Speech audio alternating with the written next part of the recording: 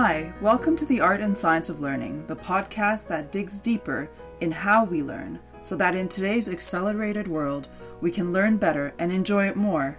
I'm your host, learning specialist Dr. Kinga Petrovai. Every week, I discuss aspects of learning with academics, practitioners, and individuals with unique learning journeys to inform and inspire how you design learning into work and life. Creating and fostering effective learning communities in the workplace requires a lot of skill, particularly in a hybrid world. There are many strategies, tools, and platforms that can help support learning communities, but it's important to know how to use them effectively. In this episode, I speak with a fantastic community builder who creates and fosters vibrant global learning communities. We discuss why it's important to have learning communities in the workplace, how to create them, and she also shares many wonderful tips from her extensive experience in the field. Anamaria Dorgo is the head of community at Butter, a platform for planning and hosting collaborative sessions, as well as the founder of L&D Shakers, an international learning community for learning and development professionals. With degrees in psychology and human resources, as well as being a true lifelong learner, she creates engaging learning experiences for a global community. Together with a core team, she has grown L&D Shakers to over 2,000 members from all around the world in the past 2 years. The community is fully members-led, and it's a breeding ground for collaborative learning projects and experiments. In 2021, Anamaria joined the team at Butter and has built the community from ground up into a place where facilitators, trainers, consultants, designers, and educators gather to hone their facilitation skills and learn more about the Butter platform. Anamaria also advises companies and NGOs on how to build their own internal communities of practice to boost their learning culture, innovation, employee engagement, and sense of belonging, as well as driving change from within. Thank you very much, Anamaria, for joining me on the podcast. Thank you, Kinga. It's a pleasure to be here, and thank you for the invitation. Well, I'm excited to have you on and to talk to you. We've had a great conversation about communities and all the different ways that you interact and create learning communities in a lot of different contexts.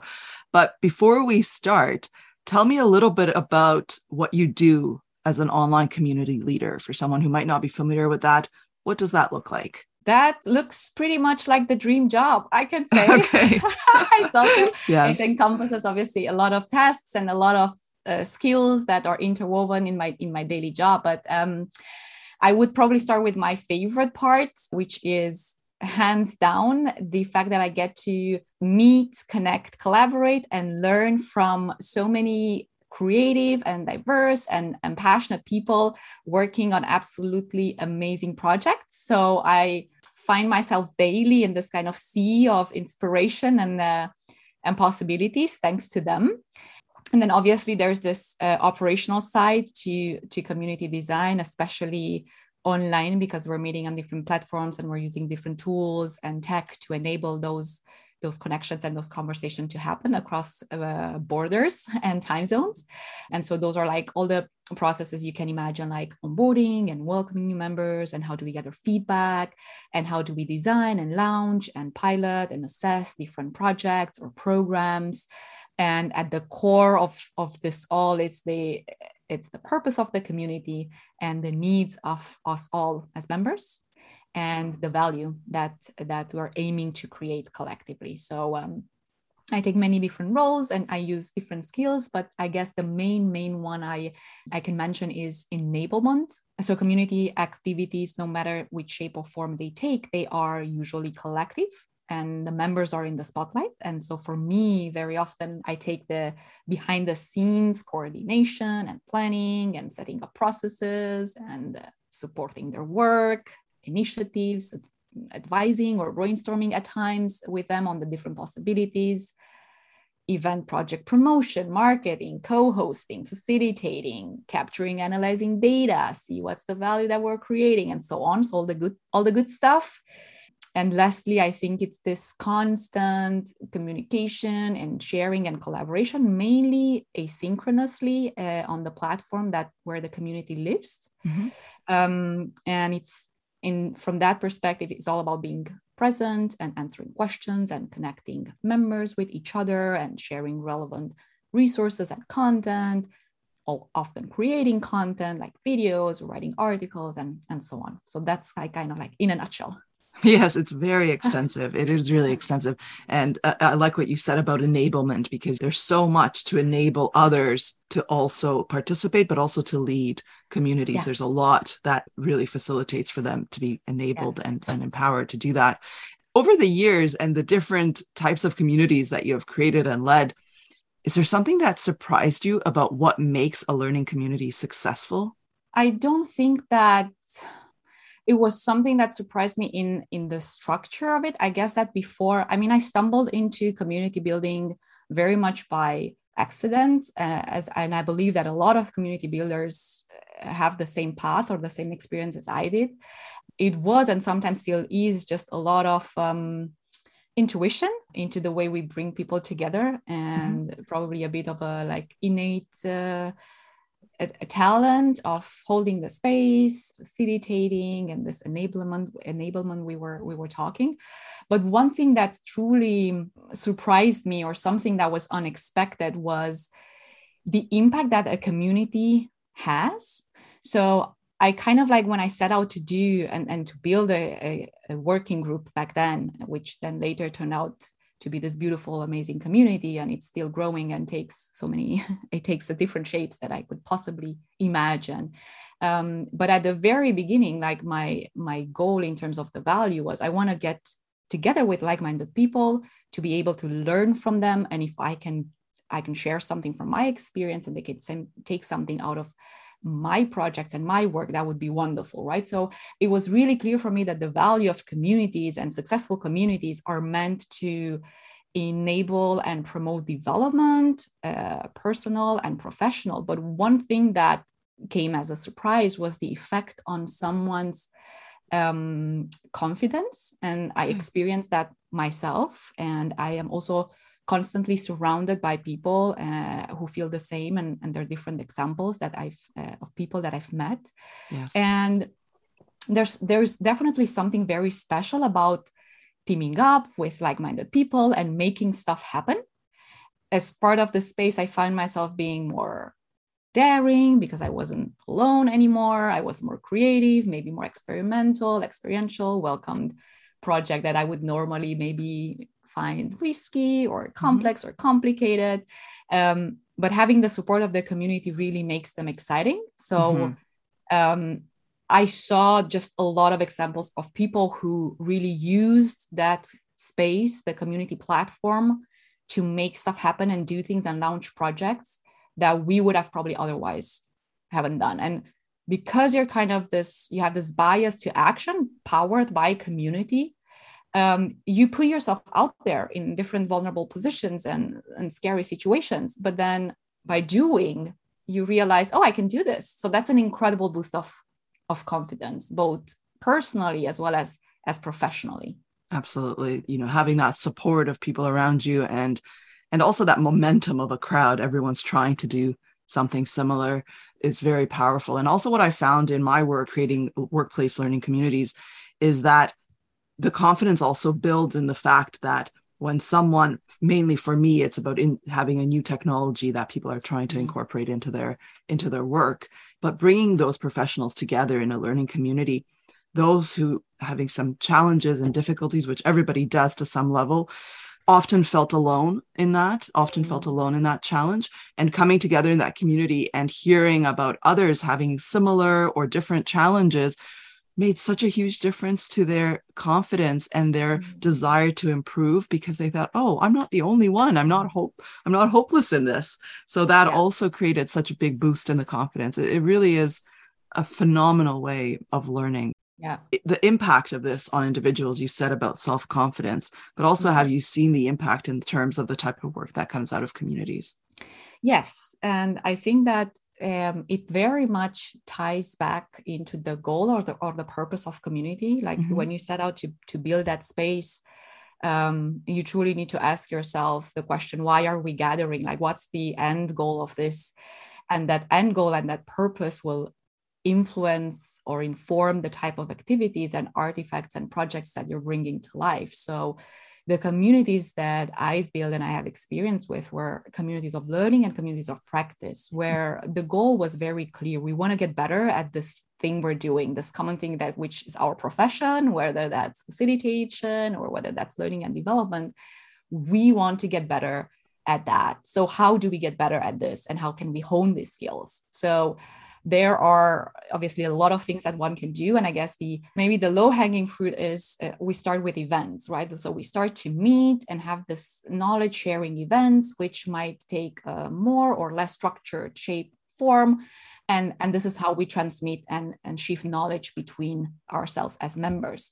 Right. But also there are projects where I've seen projects come to life where people truly very much pushed or inspired by a personal passion or by a need that they saw in that space, in that community, have started building something from scratch.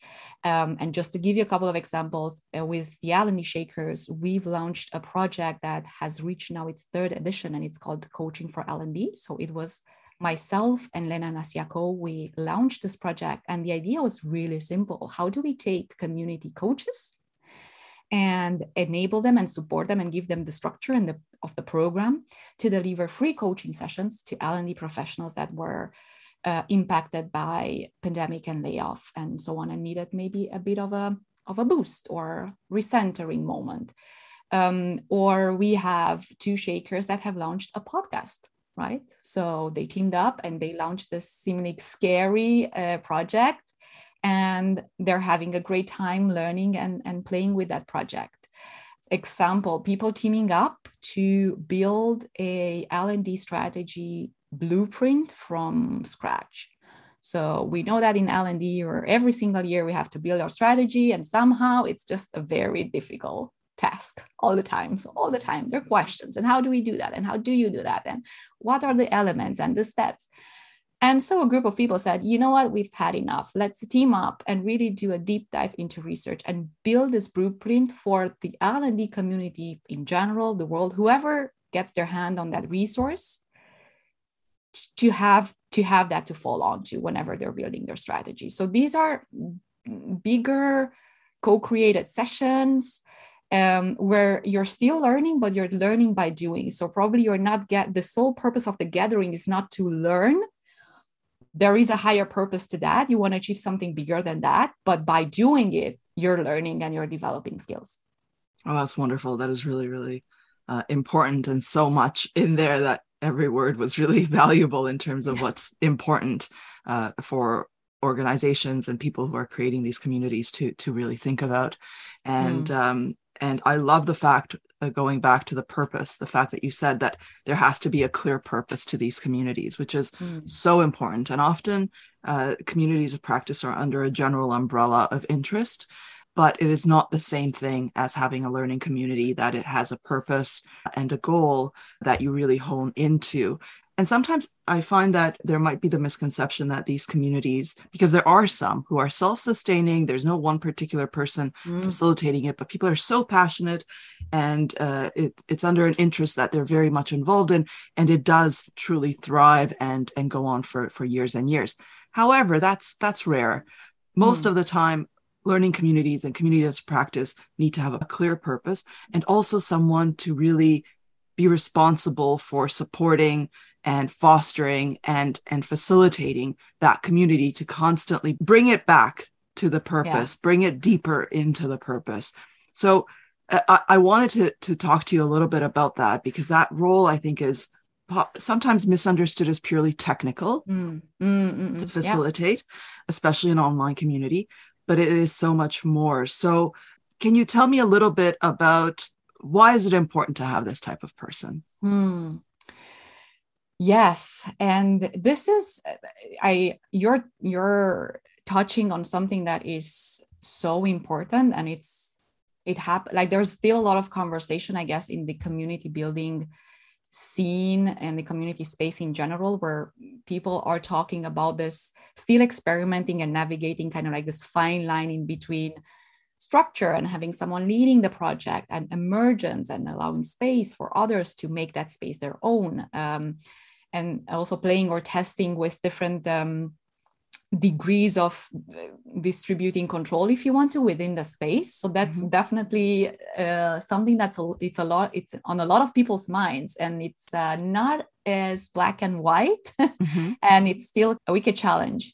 And this is my personal opinion, and I guess it boils down to what is the type of space and the type of community that you want to create, because one can choose to go either way, right? So one can choose to really keep all control or distribute it more, but we have to always keep in mind that it's always going to be a very conscious effort, no matter which way you want to go. Now, I definitely believe that the design process of the community, the rules of the space, the maturity of the community as well, have an influence on this. What do you mean by maturity? Yes. So the maturity for me is the stages that a community goes through. So at the very, very beginning, for example, in the design stages of that space where people get together to build something that doesn't exist, and they have to define the rules of that space, and the mission, the purpose, the values, the rules of engagement, etc. It would be really, really hard to start a community where no one is taking the lead to facilitate that co-creation process, right? Yes. So absolutely. distributing it all and not having someone, and also by someone, I mean, that can be a person or it can be a group of people. Like, it doesn't have to be an individual. That someone that enables and facilitates can be also a group of people. And I actually believe it's much more powerful when that's the case. So the more people you have at that steering wheel, the more collaborative the design process and the more co-creation elements you can bring into it. And so the more control is being distributed. But still, there is this guiding group of people that they facilitate the process, and and the reason why, besides the fact that you need someone at the very, very beginning when you're putting the foundation and the basis to guide that process, because it can be quite daunting and complex and unknown and definitely iterative.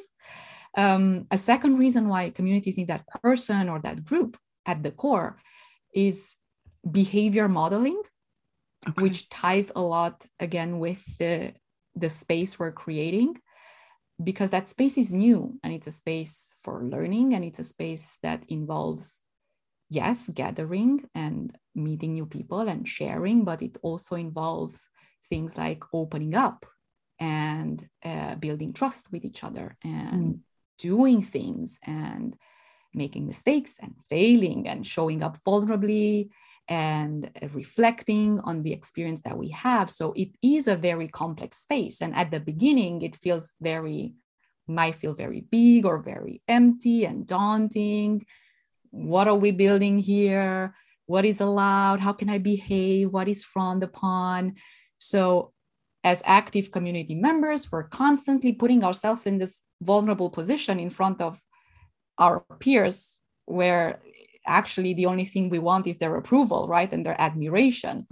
And so in a learning space and in a learning community, you need to be willing to show that vulnerable side. You cannot learn without failure. Absolutely. And so at the very beginning, it's crucial to have someone to look up to as new member, as new additions, as the community grows and takes shape, and to learn the behavior and the norms, and to be reassured that what you're doing and the way you're acting and behaving, it's okay. If you're lucky, then you have a group at the core of the community and they take a co-creative approach and they invite people into the conversation. So everyone gets to put the piece of the puzzle. So then everyone's at the steering wheel, right? So then you move more towards the kind of like self-sustained type of community. Right. Fantastic. And you really model the behaviors. You really engage and model the behaviors as a facilitator, in order to foster that, and not just try to trigger the conversation, but also contribute, show your learning, show your vulnerability, be honest. Is there something that you see in those early stages that you think would be a good tip for people who are facilitating at those early stages to keep in mind? Yes. So what really worked for me in the spaces I created was indeed bringing a lot of people to the table, community members, and co-creating or giving shape to this space together. So we workshopped a lot, and everything from community values to community purpose to even activities and the way we're going to spend our time and how we're going to add value to each other were co-created. And you constantly have to go back to that space and invite everyone to join. And not everyone will want to join, but there will be people who would want to join. And I made this beautiful experience that ideas came out of those sessions that I couldn't have possibly thought about by myself, sitting at my desk and trying to build something. And then there's another thing, and this, I'm going to link it back to exactly what you said, this importance of having someone at the steering wheel to constantly go back to that purpose and the reason why we're gathering, because playing an active part and actually managing or steering or enabling a community requires time and requires energy. And people are joining excited for that space. And there's this constant need, like the North Star is, are we creating value for the people that are here spending their time and their energy in that space? So absolutely.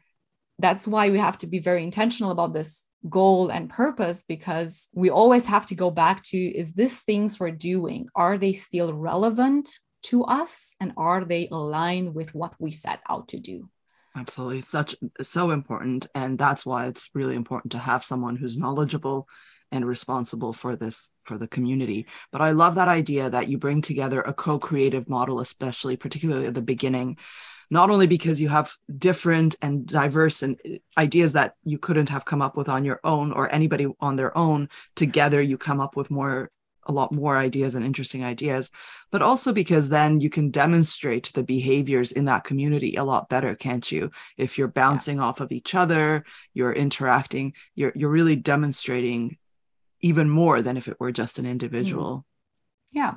And again, if you're bringing people to the table and you're brainstorming something, it's ours, right? Because I think that, and again, it depends on the type of community you want to create. Yes. I always go back to that. There are people who want to be somewhere on top and have their members somewhere at the bottom, and they constantly feed content, and they are the sole value creators of that community, right? Of their audience, if you want to. And that there are a lot of communities like that. But that was never the type of community that I wanted to create. So the moment I brought people and I said, hey, I don't really know what I'm doing here, and I don't really know what I'm building here, so it would be awesome to build it together. At the end of that conversation, I was able to look at all of those wonderful ideas and launch the questions and say, okay, so now how do we make this happen? So it doesn't fall on one person's shoulders. Yes. And so we took that apart, and everyone owned a piece of the community. And that's something that in the communities that I'm part of, it still very much holds true. So then you can double the value, triple the value, because it's not just one person that constantly struggles to put stuff out there and create things, right? It's absolutely. Absolutely. No, that's a really important thing. And yes, there's many benefits and many reasons why this person should exist, and bring them, and to be a knowledgeable person, and to bring in that co-creation, continue to foster the community, to always bring it back to its purpose, and to keep it alive, to keep it going. What we're focusing more on this conversation is learning communities at work. So it's people who want to learn that topic, but maybe it's not their entire life. You know, some of the communities that we look at as amazing examples are online communities of extraordinarily passionate people about something that really does take up, it's a huge part of their life.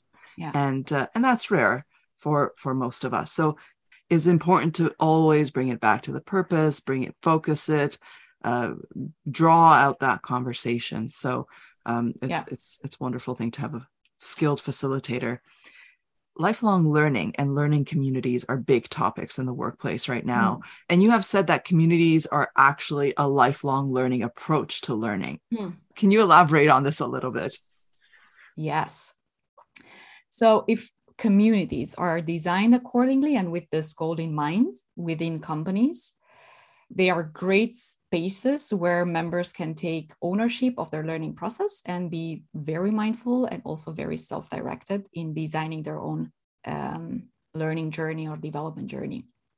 And so people might join a community tackling subjects that they're already familiar with because they would like to improve or hone on that skill, right? If I'm an L&D manager, I might want to be part of an L&D community.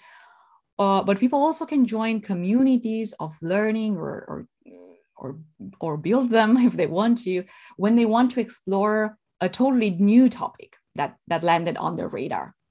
So, for example, I made the switch from learning and development to community building. So I needed to join communities of community builders so I can hear what is it that they're talking about, where are they learning, what are the best resources, and so on. So it is very intentional as a person, as an individual. You can be really intentional, first of all, with the type of community that you're picking to be part of. And as individual, we're going to be part of several different communities, as I am, as probably you are as well. Mm-hmm. But we're truly active in few of them or in some of them. Mm-hmm. And that's correct, and that's fine, because when it comes to lifelong learning and the learning that happens in such communities, the good part about them is that everyone can pick their own adventure, right? Mm-hmm. Because the community offers this kind of layered learning opportunity. So you have on one side this very low friction learning where you can only be an observer and a sponge and assimilate knowledge from others based on what's happening in that space. Or you can have a higher friction learning, which is much more impactful. It's where you're really throwing yourself deep into something and you're rolling up your sleeve and you get to do the work. So you're learning by doing and you're building up those skills. I think that the learning that you're doing passively, and I'm saying that carefully, but from the sidewalks, right? Looking into maybe attending events and maybe asking questions and looking at resources and so on. That's extremely valuable, but that's often not visible. Right. So you're doing that learning, but you can't, like no one knows that you're learning, right? Yes. You're the only one. The only way to make it visible, maybe if you're taking that knowledge back into your work, right? Into your daily work, and you're using it to create something, design something that has measurable value, then you're making that learning visible. Now, more important for lifelong learning than this kind of sponge approach is the proactive approach, which is extremely powerful and can lead to a lot of value for professional and personal development for those people who want to get nearer to the core of the community and actually do things and move things and play a very active role by taking action and responsibility and ownership of parts of projects. And creating from what you've learned, exactly. Not just learning it, but also applying it and creating absolutely something. And even creating new things from scratch. Like for me, being part of L&D Shakers was amazing because I could go there and I could, all my wildest dreams of my wildest projects, I could bring them to life. There was no one telling me not to. There was no budget, no KPIs, no managers. I could just go there and use that space for learning. And so when you're doing that and where you're actively building something, actively launching a project and following up on a project and tweaking it and experimenting or designing something together with people, now suddenly all of your learning becomes visible. That's right. Because you're putting stuff, you're creating artifacts. Mm-hmm. So now you have those examples of projects, co-created things. Maybe you're building resources. Maybe you're putting something together, like a database of something. Maybe you're creating a newsletter, whatever it is you're creating, it's visible. Everyone can see it. And that artifact speaks for the knowledge and the skills that you presumably needed to have to make it happen. So you can also use it for your personal and professional brand. So it's demonstrating to others what you're capable of. It's not just saying that I have this, I've done these courses, but it's demonstrating it. And it's so powerful and also so satisfying. It's so satisfying to know that you're creating something and to see that at the end. I absolutely love discovering new technologies, learning technologies, and finding out what's happening in the market, because there's always something new and exciting that's coming up. The company that you work for is called Butter, which is a new collaboration platform. And I just wanted to hear more about it and to tell people about it. So can you describe what Butter is? Yes. And why it's called Butter also. Oh, yes. That's It is a technology and it is a Absolutely, platform. absolutely. But Yes. That there's a story behind that as well. So we're building Butter with the participants, like whoever participates in virtual sessions and virtual workshops, but mainly with the facilitator in mind. And that's something that's very much visible throughout the product. So Butter, it's a virtual platform that allows you to both plan and host or run like live with participants, virtual sessions that are engaging and collaborative. So as a facilitator, you have the opportunity to plan those sessions into the tiniest details directly inside the video conferencing tool, right? In the back end. And that's something that video conferencing platforms don't have. Like you're planning your workshop somewhere else, and then you're just welcoming people into that room.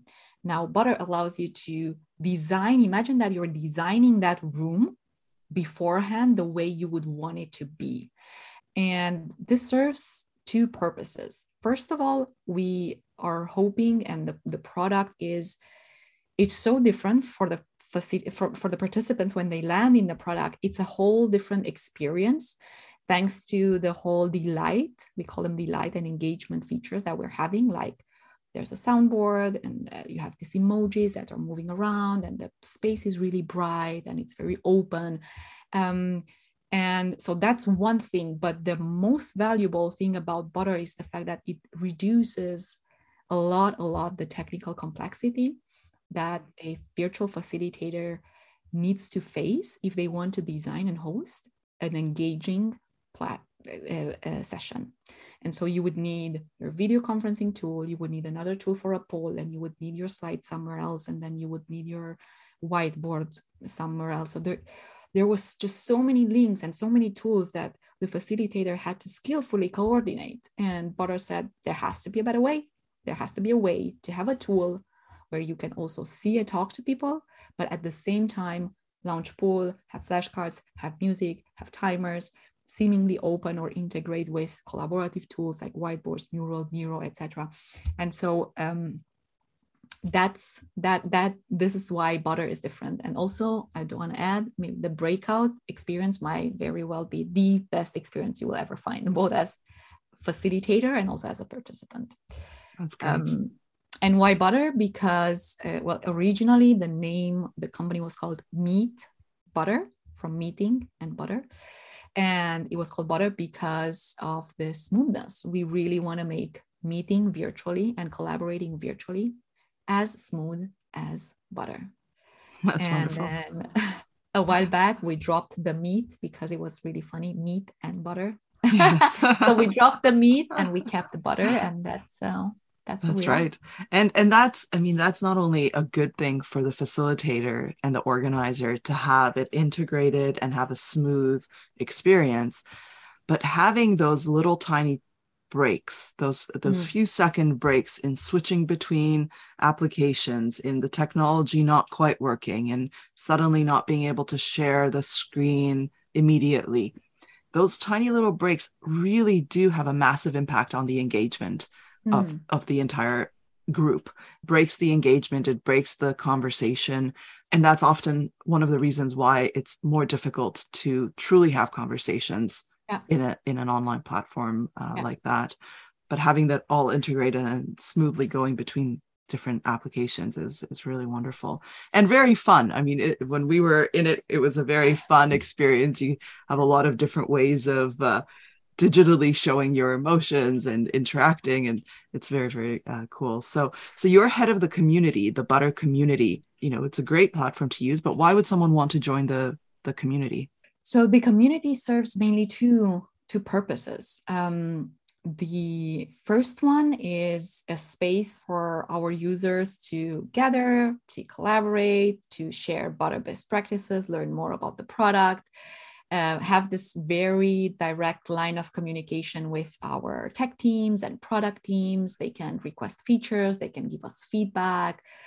We invite them for user interviews and so on. So it's a very short communication line in between us as a company and our users. So they're helping us tremendously with product discovery and product development and design and so on. So that was reason number one. And reason number two, it's to truly advance the craft of facilitation. And we like to say that we want to make facilitation mainstream. Mm-hmm. Because it feels like facilitation is currently reserved to the few lucky ones that somehow no one knows really how do they stumble and how do one day call themselves facilitator. But actually, we believe that anyone should have the skills to help them support, be better leaders, be better managers, designers, change makers, creators, and so on. Because it's one of the future skills, if you want to, because we're going to use it more and more in our daily life, in our work life, as we gather to tackle the ever increasing complex challenges that we're going to face as a humanity. Facilitation will sit at the core of that all. And so this also makes us a community of practice and learning for anyone who's willing to get together and explore that topic. Theoretically and practically have that platform where they can practice facilitating sessions in a safe space and get feedback on how to improve and hone that skill from their peers. That's really great. Very important. You mentioned a little bit L&D Shakers, but yes. I really wanted to talk more about that. So this is the group that you founded and has become an international group of L&D professionals who come together to learn together. So tell me a little bit more about L&D Shakers. Yes, I think I mentioned a bit the how it all started and how I kind of like stumbled into this world of community building without planning to do so. I was an L&D manager, and I was a recent L&D manager actually, and I was a one-woman department and also reporting to the head of retail, which was neither an L&D nor an HR person. He was a very commercial and strategic person, which helped me a lot in that role. But obviously I was missing this. I was very curious to see, hey, what's happening in other companies and what do other people do in their daily work? And are my projects like good or not good? Like I would love to receive feedback from people that have been there before and done that. And so I set out to build this working group of 5 to 7 people. That's what I had as a goal, that I could meet once a month to just bounce off ideas, talk about our projects, and really get support from each other. And so I ventured on a journey on LinkedIn, and I went and I looked learning and development managers in Amsterdam. And then I just simply wrote them a message and I asked, hello, do you want to learn from me? I would very much like to learn from you. That's great. Half of them came back and said, yes, what a great idea. I'm missing this. Let's do this. And so that's how we started. Very local, very small, and it emerged and very much co-created because I had no idea what I was doing. I had no idea what this is and what shape can it take. So everyone was pitching in ideas. And when COVID came, I think we were around 6-7 months in, probably, around that. We were 80 people that were living here locally, working in HR and L&D.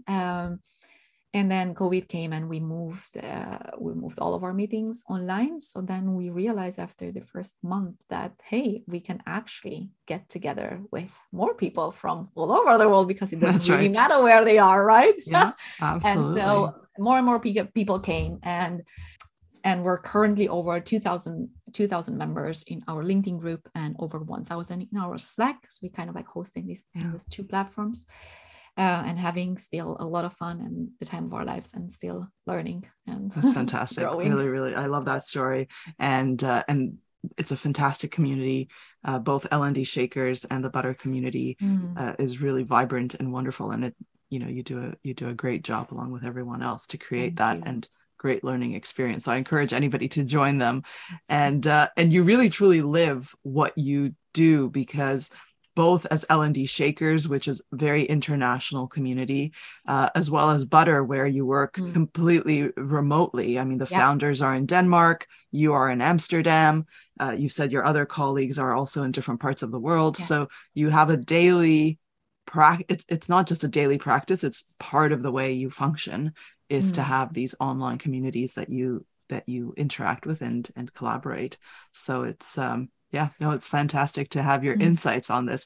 And a big part of this topic is not just the facilitator and the group, but when we're talking about workplace learning and in an organization to have learning communities, which is such a wonderful way for workplace learning to take place.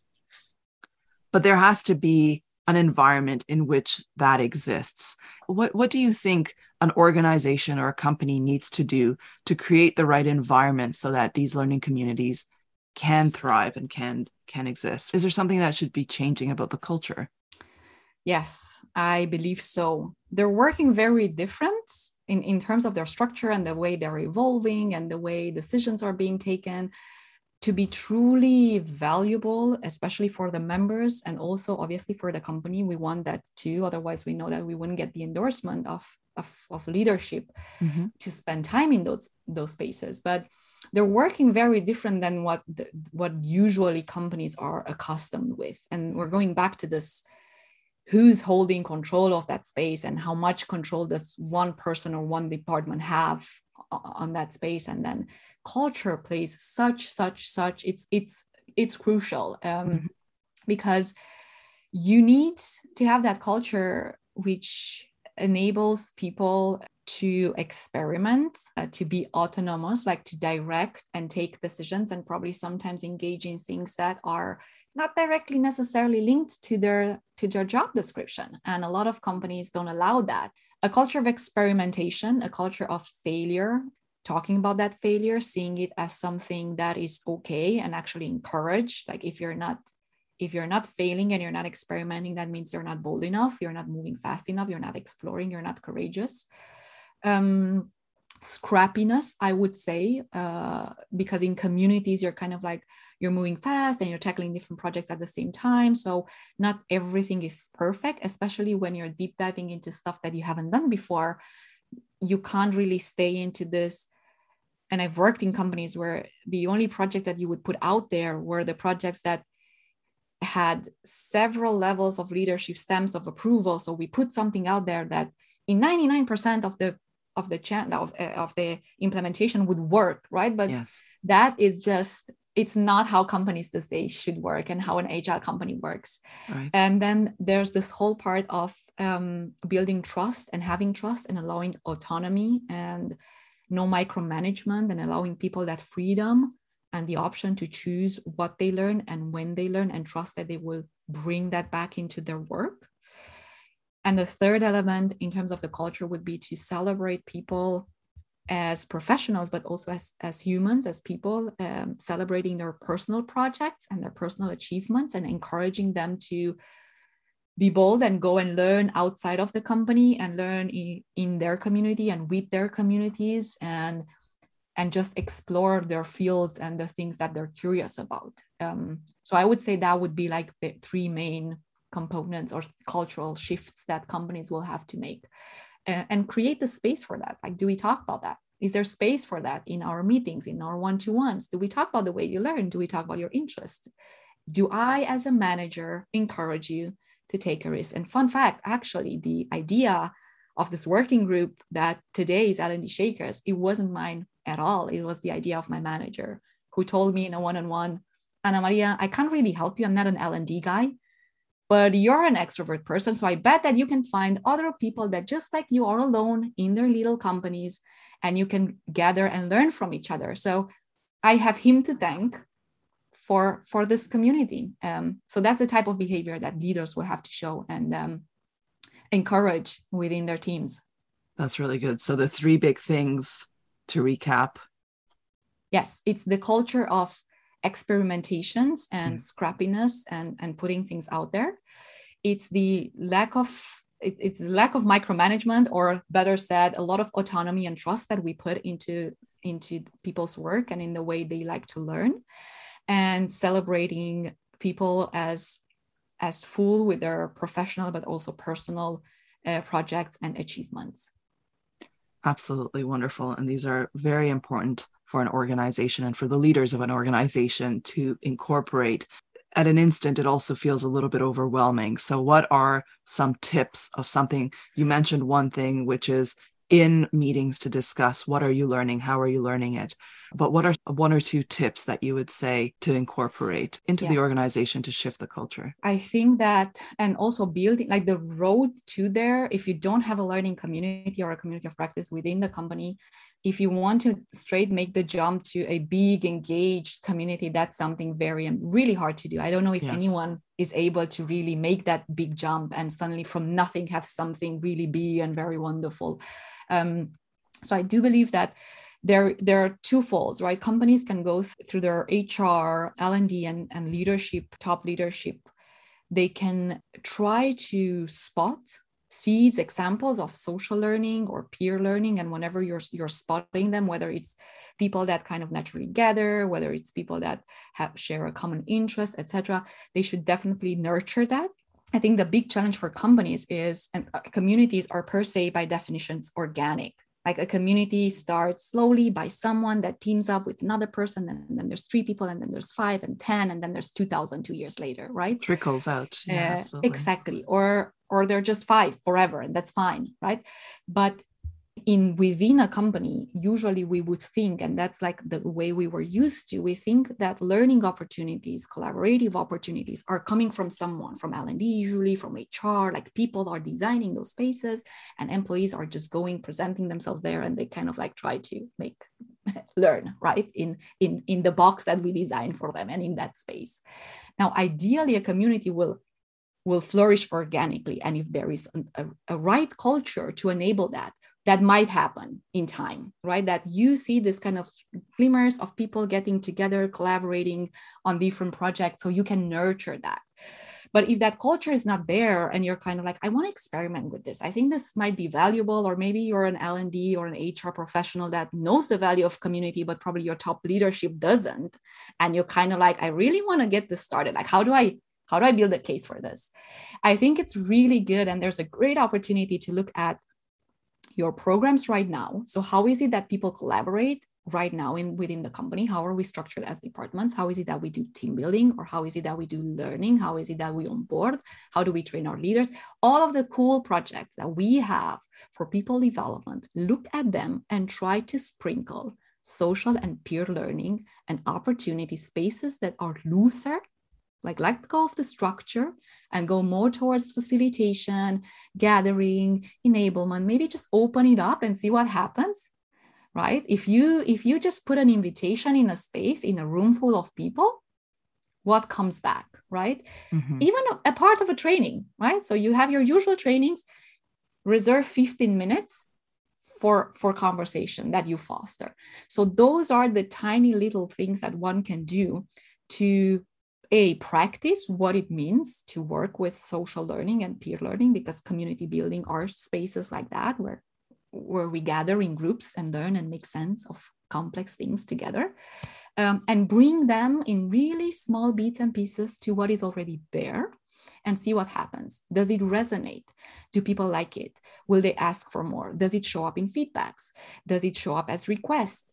Maybe you're spurring something in someone and they come up and say, can we maybe repeat this and just have, so play with intervision, mastermind groups. These are very easy formats to include in leadership development, first-time management, managers, onboarding, etc. So those would be concrete initiatives. And most definitely what leaders can do is be very intentional about this type of conversation. Talk with your team about learning. Where do they learn? What do they read? What have they discovered? What interests them, etc. And nurture that, like kind of stoke that fire when you see that it's there. And not everyone, I mean, that's clear. Not everyone likes to learn all the time, and it's a lifelong learner, and that's fine. That's perfectly fine. But some people are. So if you listen truly as leader, you hear them talk about that, or you see them, like, and then you can put them forward for this type of projects as well. Oh my goodness, you just shared so many fantastic tips and insights and ideas. I feel like, this needs to be listened to again and again to really absorb it all. And I completely agree. I mean, it's so important. You shared really good ways of starting that, to start those initiatives and to start that change of culture or enhancing that culture. There's always there's always room for improvement. Yeah. And I really like what you said, that learning from each other, that I think is one of the greatest untapped resources. Organizations pay so much money for external professional development, but actually creating the communities that are truly fostered and facilitated in a way for people to learn from each other, I think is the greatest untapped resource of organizations. People already in it to share and learn from each other. I love the way that you framed it and the ideas you shared. So thank you. The benefits are so many. I would encourage, like, if someone is kind of like, if you're someone with influence in your company and this has kind of stirred your curiosity, it's so easy to launch a pilot and see what happens. Like very low entry. Even think about things like hackathons, right? Where we gather, it's a day of a hackathon and we're solving company challenges together collectively. That is a form, that's a taster of what communities of learning are, or play days, right? When you're workshopping together and so on. And there's this, and I absolutely love when you say, Kinga, with this flow of knowledge, like there's so much knowledge within the company, and still we kind of like feel the need to bring experts from outside. And this is one of the big benefits of internal communities of learning and of practice, is the fact that knowledge starts to flow, and not only the procedural one, the one that we can document, but especially that invisible tacit knowledge that suddenly becomes shareable, and you're bringing it into conversations and into different rooms and experiences. But the benefits of boosting confidence, more engagement, alignment with the company, autonomy, mastery, which can lead to more performance, etc. So there's so much goodness to be taken out of fostering the spaces within companies. Absolutely. Completely agreed. Oh my goodness. Well, we certainly could talk about this more. And I really hope that people do join the L&D Shakers and the Butter community. Wonderful places to learn more about this. But before we end, I'd like to ask you for any recommendations to read or watch on this topic. Yes. There's luckily so many resources out there. So a simple Google search will get you a long way. I can share some of my favorites, and I will send you the links to it, and maybe we can link them in the show notes. Absolutely. A good place to start is the Daniel Pink's Drive book that explores the underlying forces of what keeps us motivated and performing, and it identifies key elements that communities have, or communities of learning and practice have, like the purpose, autonomy, and mastery. So that's a great place to start. Then I recently discovered an online, just a PDF that you can find online, and it's called the Learning Communities Handbook by Louise Wilson and Dr. Toby Lowy. And it's a great resources about, like, really focus on learning communities. The Art of Community by Charles Vogel, that has a very interesting focus on belonging, and how do we nurture and foster belonging in the spaces when we bring people together. In general, a great source of inspiration for me personally is the CMX YouTube channel. It has tons of guests and people building all sorts of communities, from internal to external to user to product to learning to schools and so on. So that's one of my favorite places to hang as well, to get fresh ideas. Wonderful. Thank you so much for sharing that. Anamaria, you shared so many wonderful insights and tips and new technologies that we can use. So thank you so much for being on the podcast. Thank you for the invitation. It was an absolute pleasure.